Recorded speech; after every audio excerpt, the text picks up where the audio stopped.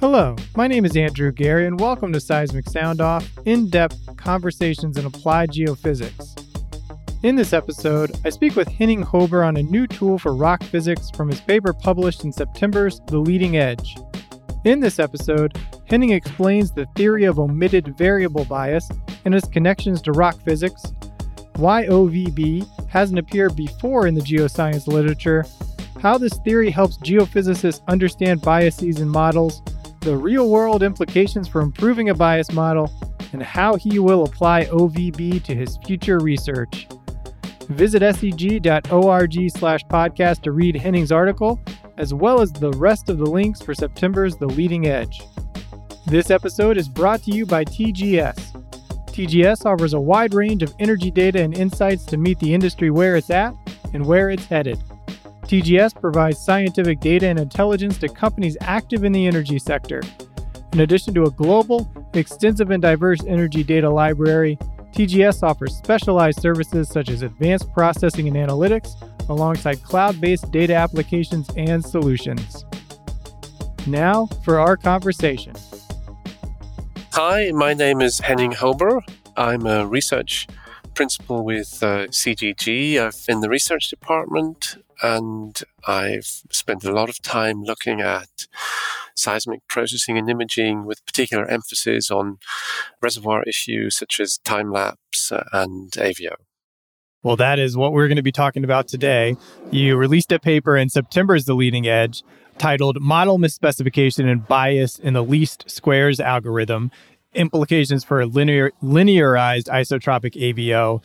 Before we explore this method you outlined in your paper, why is model misspecification so common in linearized AVO?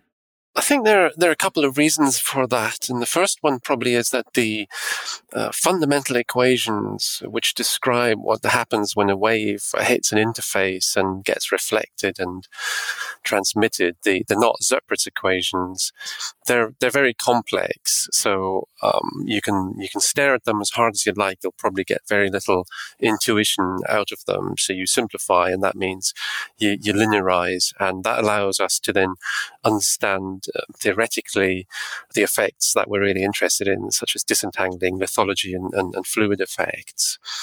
But when you linearize, just as in a Taylor expansion, you have to decide when to stop. So do we just use one term, which would just be stacking, or two terms, or even three terms? And we often use just two terms, and it's not really laziness. It's to do with the information content in the pre-stack gathers, which is surprisingly low. So it's often not possible to obtain more than two reliable terms with the noisy data that we get. And in addition, there's actually quite a few different AVO linearizations, and that is because there are so many different elastic moduli that can describe the rock. So you can use a pair of elastic moduli in the density, and there's quite a lot of combinations of that, so you get just as many different AVO parameterizations. And when you then drop the higher order term, just as described, then you get different effects in terms of the linearization. Well, there's a theory that plays an important role in the paper that many maybe not have heard of. So if you could explain to the audience, what is the theory of omitted variable bias, or we'll be referring it to as OVB? Right, yes. OVB really just takes a closer look at least squares fitting, which is what we tend to do with our data.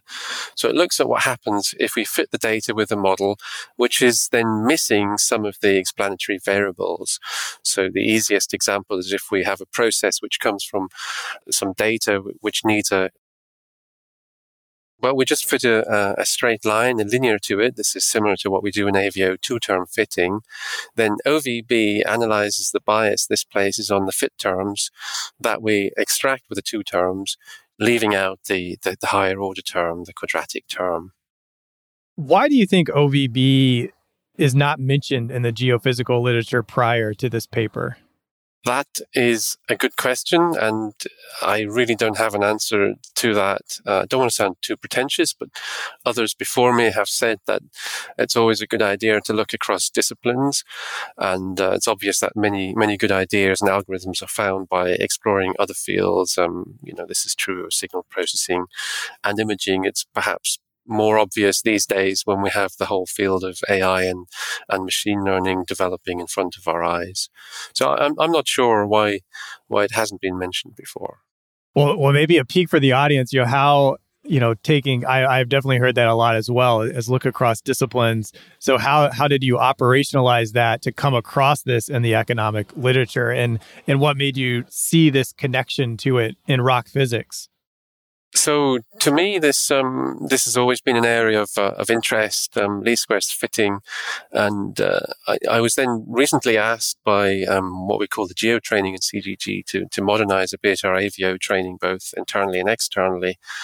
And at that time, I then went and attended one of Pat Connolly's training courses on AVO and fluid lithology analysis. And that sparked my interest because I think I remember correctly that he said reliable AVO fits may only be achievable up to about 25 degrees of incidence angles. And that is significantly less than what most people use. So I think 35 degrees is quite a common maximum angle for AVO fits. Now, his reluctance to go beyond 25 doesn't just have to do with bias. I need to put in that caveat. It also has to do with signal to noise issues and other effects, stretch and attenuation and so on. But that comment, just as I was writing the training course, sparked my interest to go back and find an analytic way to analyze this problem with regards to theoretical error, the bias error that we make when we fit to only 25 degrees, or if we then go higher, how that changes the model parameters. And so I just started looking around the literature following the advice we just discussed, and clearly regression and multi-parameter regression is used a lot in economy, sociology, biology, and all sorts of other fields. And so it was more a random walk through the literature that took me there.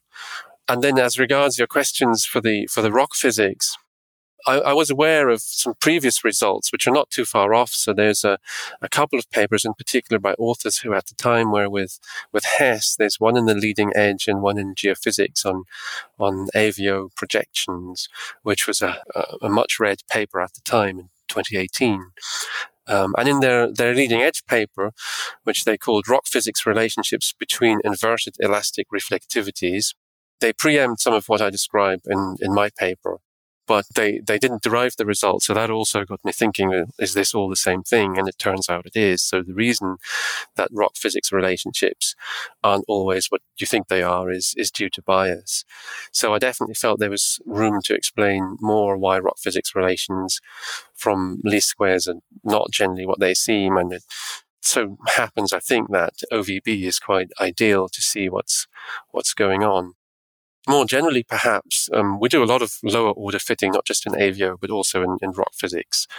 And so it seemed a good idea to sneak in what's probably a slightly more mathematical article into the Leading Edge. I didn't want to hide it in geophysics, although everybody advised me to put it into geophysics. And I think there's a final point, which is, we already mentioned, or I mentioned, machine learning. And of course, the issue of bias versus variance is at the heart of many of the algorithms in that field. And there too, one might ask the question, if the algorithms you should put the just in quotes, give us good data fits, or if they actually give us unbiased model parameters. So that's an area also of interest, which could be something to look at following the OVB analysis. Well, this paper is a testament to continuing to learn yourself, and you're putting that into action there. How does the least squares algorithm work when it is functioning perfectly? It is in fact BLUE, and BLUE stands for Best Linear Unbiased Estimator. So there's a theorem due to the famous Gauss and Markov, the Gauss-Markov theorem, and it says that the ordinary least squares estimator, which is essentially what I use in the paper, has the lowest error, or what statisticians call the sample variance, of all linear unbiased estimators. But, and this is a really, really big but, this is only true if the errors in the regression model are uncorrelated, have equal variance and zero mean. And of course that never holds with real data. You have all sorts of issues on real data that break the assumptions. And then when that, because of that, why are we still using least squares? Well, what we do before we apply least squares is we use various tricks, signal processing methods. So, for example, iterative reweighted least squares takes the data and reweights the data, and the weighting essentially moves everything back so that the assumptions of the ordinary least squares fitting are again true. And other methods, which are also popular, such as ridge regression, do something slightly different. And they will trade off a small amount of bias in the model parameters in order to decrease the variance, which is another trick you might play. So that's not really described in the paper, but it does mean that it's a good idea to think about what you do with your trickery, your signal processing algorithm, in terms of the bias, if you then want to use the model parameters in the rock physics analysis setting. What happens to this algorithm when the model is misspecified?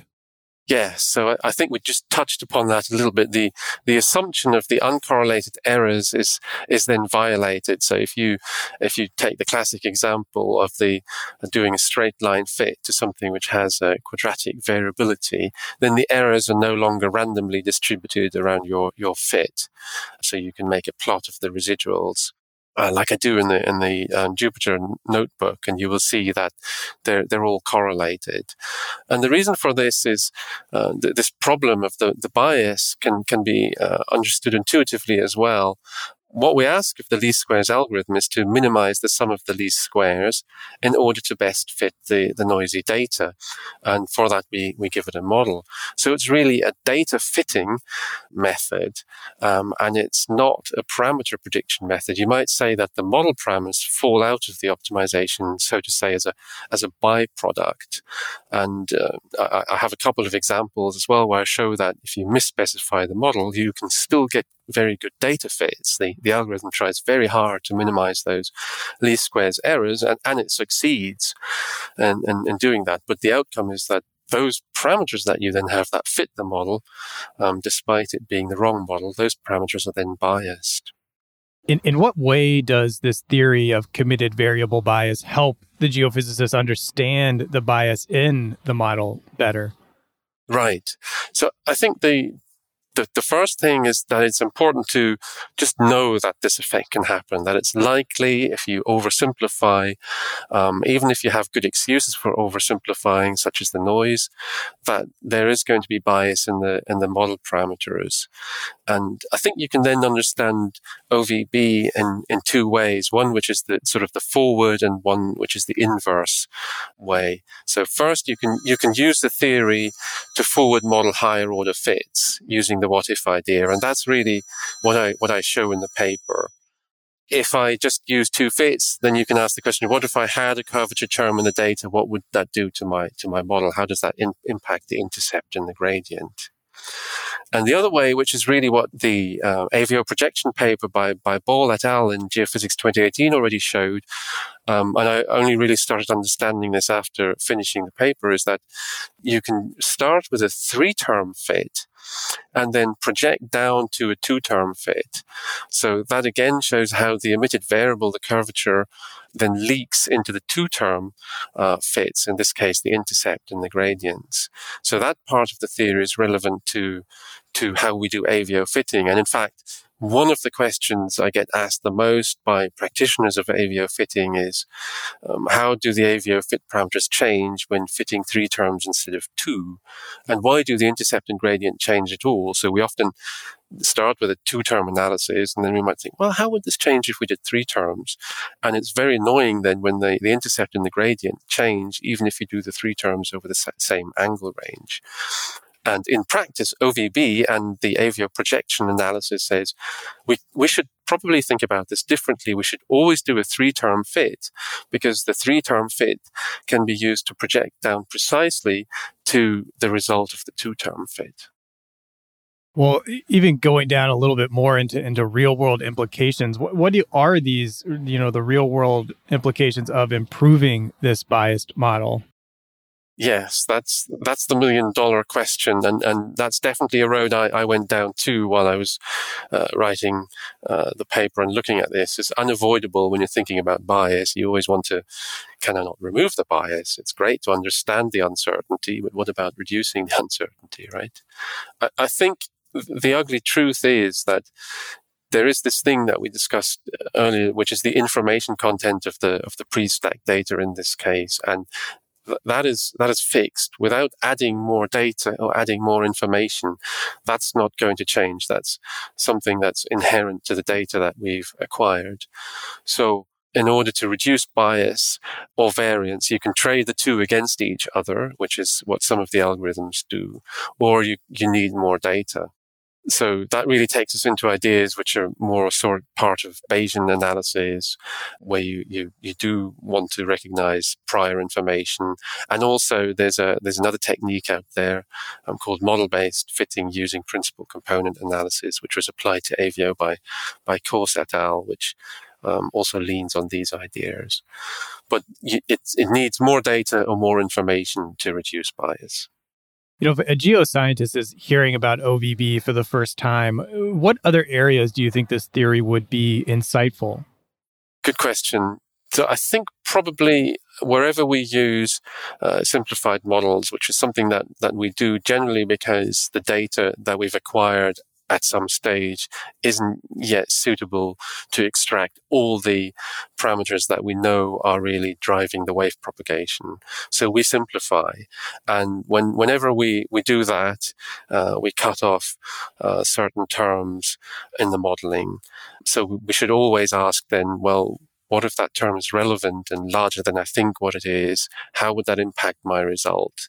And so this bias analysis allows you to do that. And what's also important in the context of the AVO setting is, of course, we're not interested in intercepts and gradients. What we want are quantities that describe the lithology in the fluid. So the next step in doing that is to propagate the bias through to those quantities that we're really interested in. And they might get amplified, or they might get reduced in that propagation. So we need to propagate not just the errors, the variance, but also the bias through to the quantities that we're interested in. Is there something yourself you're looking forward to explore next with this theory? I think it relates back to your question as to what other sources of bias are there. And of course, AVO, being the full analysis of all the data that we have, all the pre-stacked data, has a large amount of additional errors. I mentioned some at the start, the anisotropy, the angles, the attenuation, and so on. So then they're not necessarily all effects, I think, which fit into an omitted variable analysis, but they all fit into an uncertainty analysis. Which of these effects are really the dominant ones? So I'd like to set it into a larger context. It would be lovely, wouldn't it, to be able to forward model all of these errors and then to be able to rank them and say, well, in this kind of setting, you need to be aware of these errors the most. I suspect, though, that if I do that, our imaging colleagues will have made a lot more progress on yet more focused imaging using full waveform inversion and techniques like that, because it's there are a lot of effects in there. Lastly, if you could just share one piece of advice you would offer someone looking to succeed in your field, what would it be? Oh, I think I'm going to say something that a lot of other people say. Just remain curious and go and look at if you've got a particular problem in front of you, go and investigate how others would be looking at this. So precisely what helped me here was, even if it was just a random walk, but eventually finding how much of that regression analysis was being looked at quite differently in other fields. Well, you are living that with this paper, Henning, and I appreciate you sharing your insights in the paper. And thank you for submitting it to the Leading Edge. Thank you very much. It's been an absolute pleasure. Thank you for listening to SEG's flagship podcast, Seismic Sound Off. SEG produces these episodes to benefit its members, the geophysics community, and inform the public on the value of the science. To show your support for the show, please share this episode with a friend, colleague, or manager that would enjoy hearing this show. Your recommendation is the single best action you can take on behalf of SEG's podcast. To receive the latest episodes first, follow Seismic Sound Off on Apple Podcasts, Spotify, or Google Podcasts. The SEG podcast team is Ted Bakamjian, Kathy Gamble, and Ali McGinnis. Thank you for listening. This is Seismic Sound Off, signaling off.